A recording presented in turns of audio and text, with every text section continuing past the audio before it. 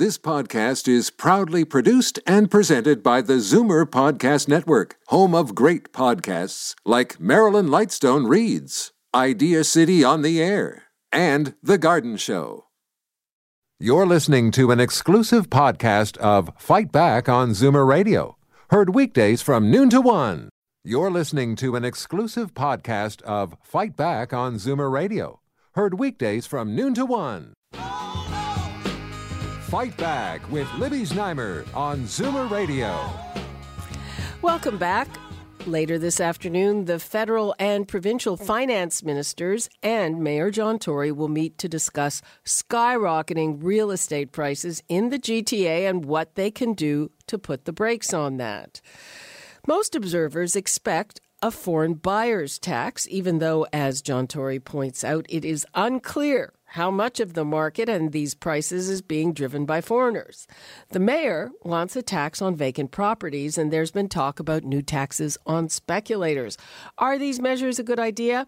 And could there be unforeseen consequences?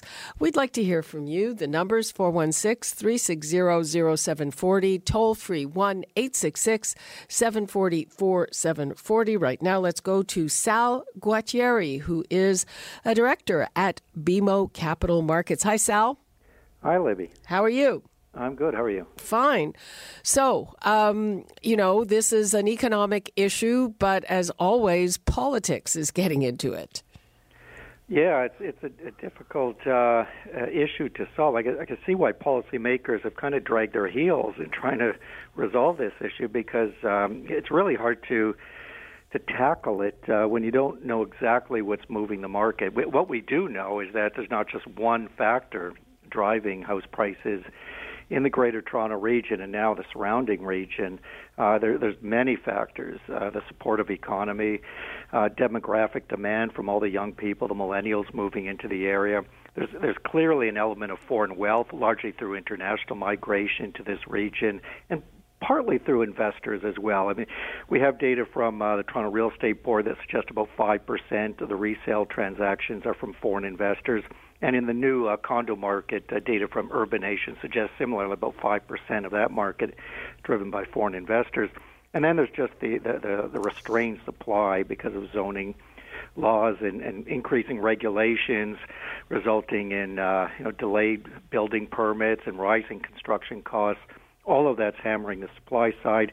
And now what we believe is an element of either investment or speculation that might also be fueling some of these gains. You really see that if you look at the sales to new listings ratio in the Greater Toronto region. It's at a record high now. It's even higher than back in the late 80s when we knew the market was in a so-called bubble.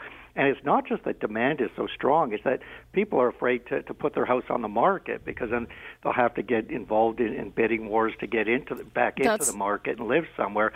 So that's really constraining resale supply. Well, I remember, back when I was in the market, the cardinal rule was, no, you've got to sell your house before you buy one. And it's the opposite now. You've got to buy one before you sell it. Exact opposite. And so there is an element of speculation there that's kind of driving the lack of supply, in that people expect prices to keep going up, so they're worried about getting into the market, so they're just not selling their property, and that's just aggravating the price pressures. Okay, but then the question is, what happens when you start tinkering with these measures? Now, almost everybody expects a foreign buyer's tax, partly because this government, the provincial government, is in trouble, and foreigners don't vote.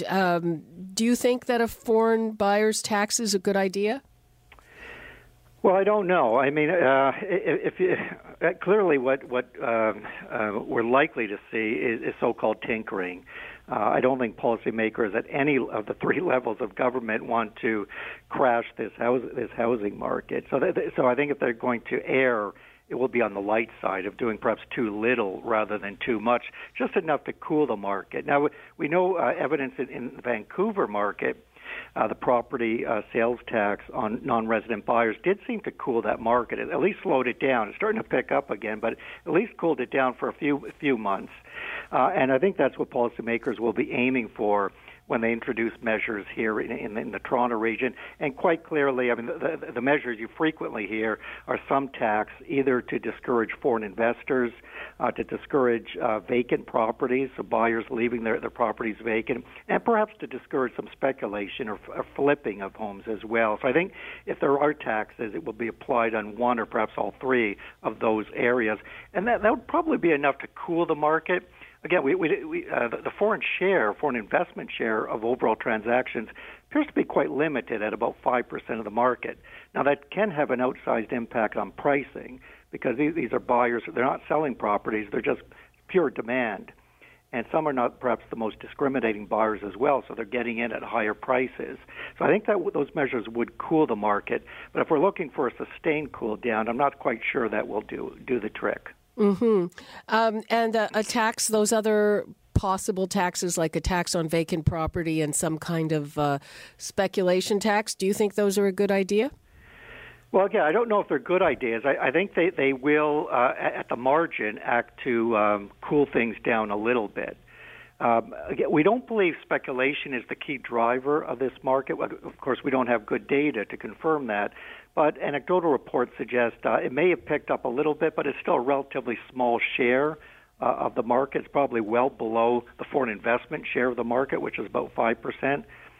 So again, at the margin, any tax on speculation or home flipping would probably cool the market, but I don't think it would keep the market down for long. I think, in broad speaking, though, what we would likely see in response to any policy action is everyone just kind of stepping back and waiting to see what the market response is to those policy moves, and that's what happened in Vancouver. The government introduced some measures, and everyone pretty well just stepped back, especially first-time buyers, and just said, okay, let's wait and see what happens.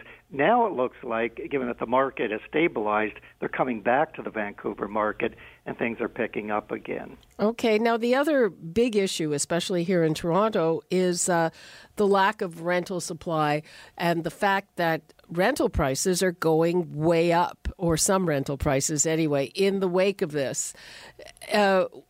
Should there be measures to arrest that, or is that playing with fire? Well, again, that's an issue of supply, lack of supply. There were very few purpose-built apartment buildings built in the GTA over the last couple of decades, starting to pick up recently, and some of the blame for that is just due to rent controls.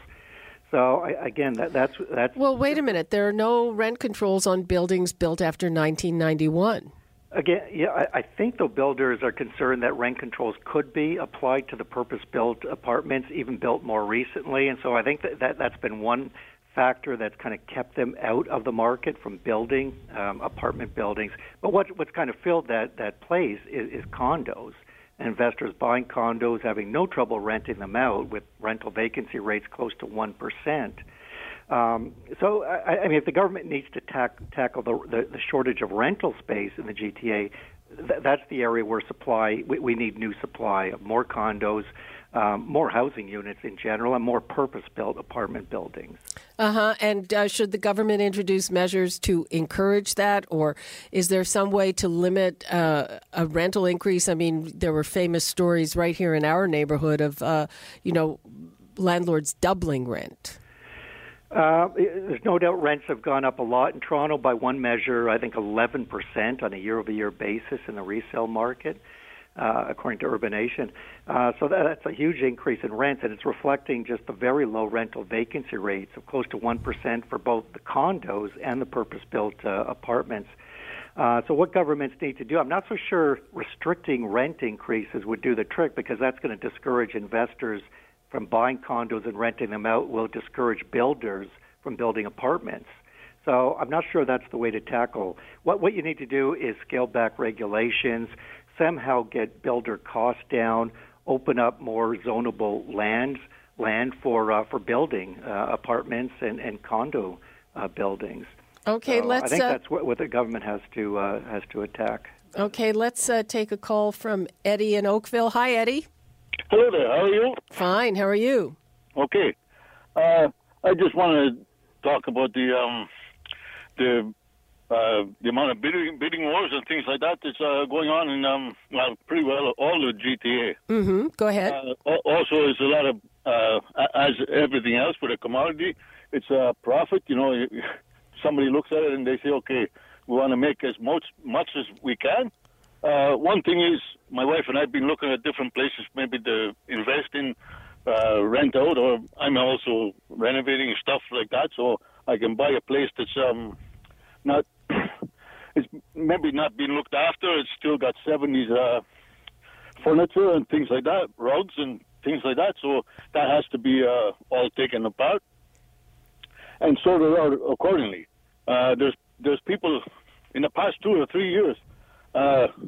There's been 25 on some places. There's been 25 different offers being put in or bidding wars. This still has to be, when you go to fix up a place, you still have to know what you're going to actually spend on it to actually buy it, pay the lawyer's fees, pay the real estate. There's people there, a house that was really, really in bad shape. It was rented before, and there's carpets and everything stunk. I mean, why do people want to do this to the biggest thing that they're going to purchase in their lifetime? Anyway, those same properties, all done up, would sell at that time for $299. Oh. It was offered at $249. 18 bids went in, and it was eventually sold at $299. The same price as what the prices of ones that are fixed up being sold at. Well, yep, that's a strategy. Thanks for your call, Eddie. Well, okay. That's bidding wars. It's a huge problem for people getting into these bidding wars. Some of them go a lot more than $50,000 over asking, and that's one of the strategies is to price it a bit low and bring the bids in. And we've even heard somebody here at work whose daughter just bought a house, and incredibly, they found out later that they had the highest bid, but still the realtor came around before making the final decision and said, do you want to up your offer? And they said no, and they ended up getting the house anyway. So some of the things that go on are incredible. Sal, I mean, what do you think of bidding wars, and is there really will those measures end those bidding wars? Well, again, I think in anticipation of government measures, the market might just buyers might just stand back and take a wait-and-see attitude, much like what happened in Vancouver in recent months. But again, I wouldn't be surprised if those bidding wars start up again, unless these policy measures are quite severe. Again, there's a lot of drivers in this market right now. And, one driver that we haven't really talked about is just cheap credit, low mortgage rates, readily available credit that's kind of providing the oxygen for this fire. And we're seeing it kind of spread beyond the Greater Toronto region to Kitchener, Waterloo, London, the Niagara region, Oshawa. It's just a reflection of very strong demand from many sources and restricted supply.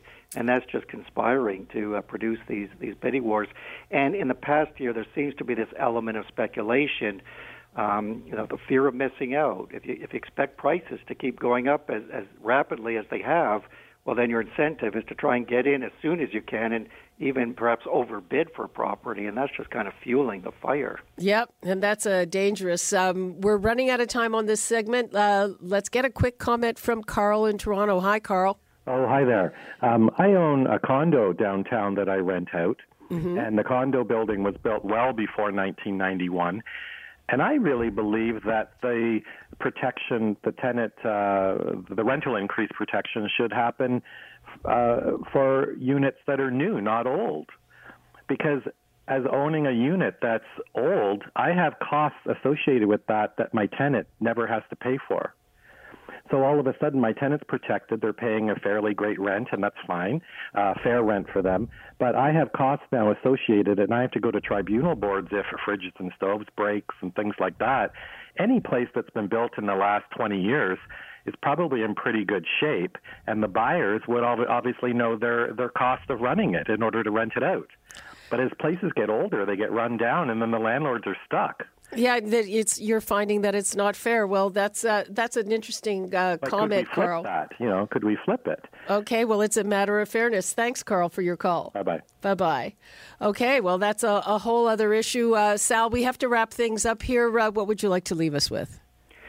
Well, I guess the main point to make is that there are so many factors driving the Toronto housing market. It's going to be very difficult, I believe, for policymakers to really clamp down on this market. I think ultimately what will happen is just a lack of affordability. And perhaps at some point in our lifetimes, interest rates going up will cool the market. But it may not happen. It likely won't happen this year. Okay. Sal Guattieri from BMO Capital Markets, thank you so much for joining us. You're welcome. You're listening to an exclusive podcast of Fight Back on Zoomer Radio. Heard weekdays from noon to 1. You're listening to an exclusive podcast of Fight Back on Zoomer Radio. Heard weekdays from noon to 1. You're listening to an exclusive podcast of Fight Back on Zoomer Radio. Heard weekdays from noon to 1. This podcast is proudly produced and presented by the Zoomer Podcast Network, home of great podcasts like Marilyn Lightstone Reads, Idea City on the Air, and The Garden Show.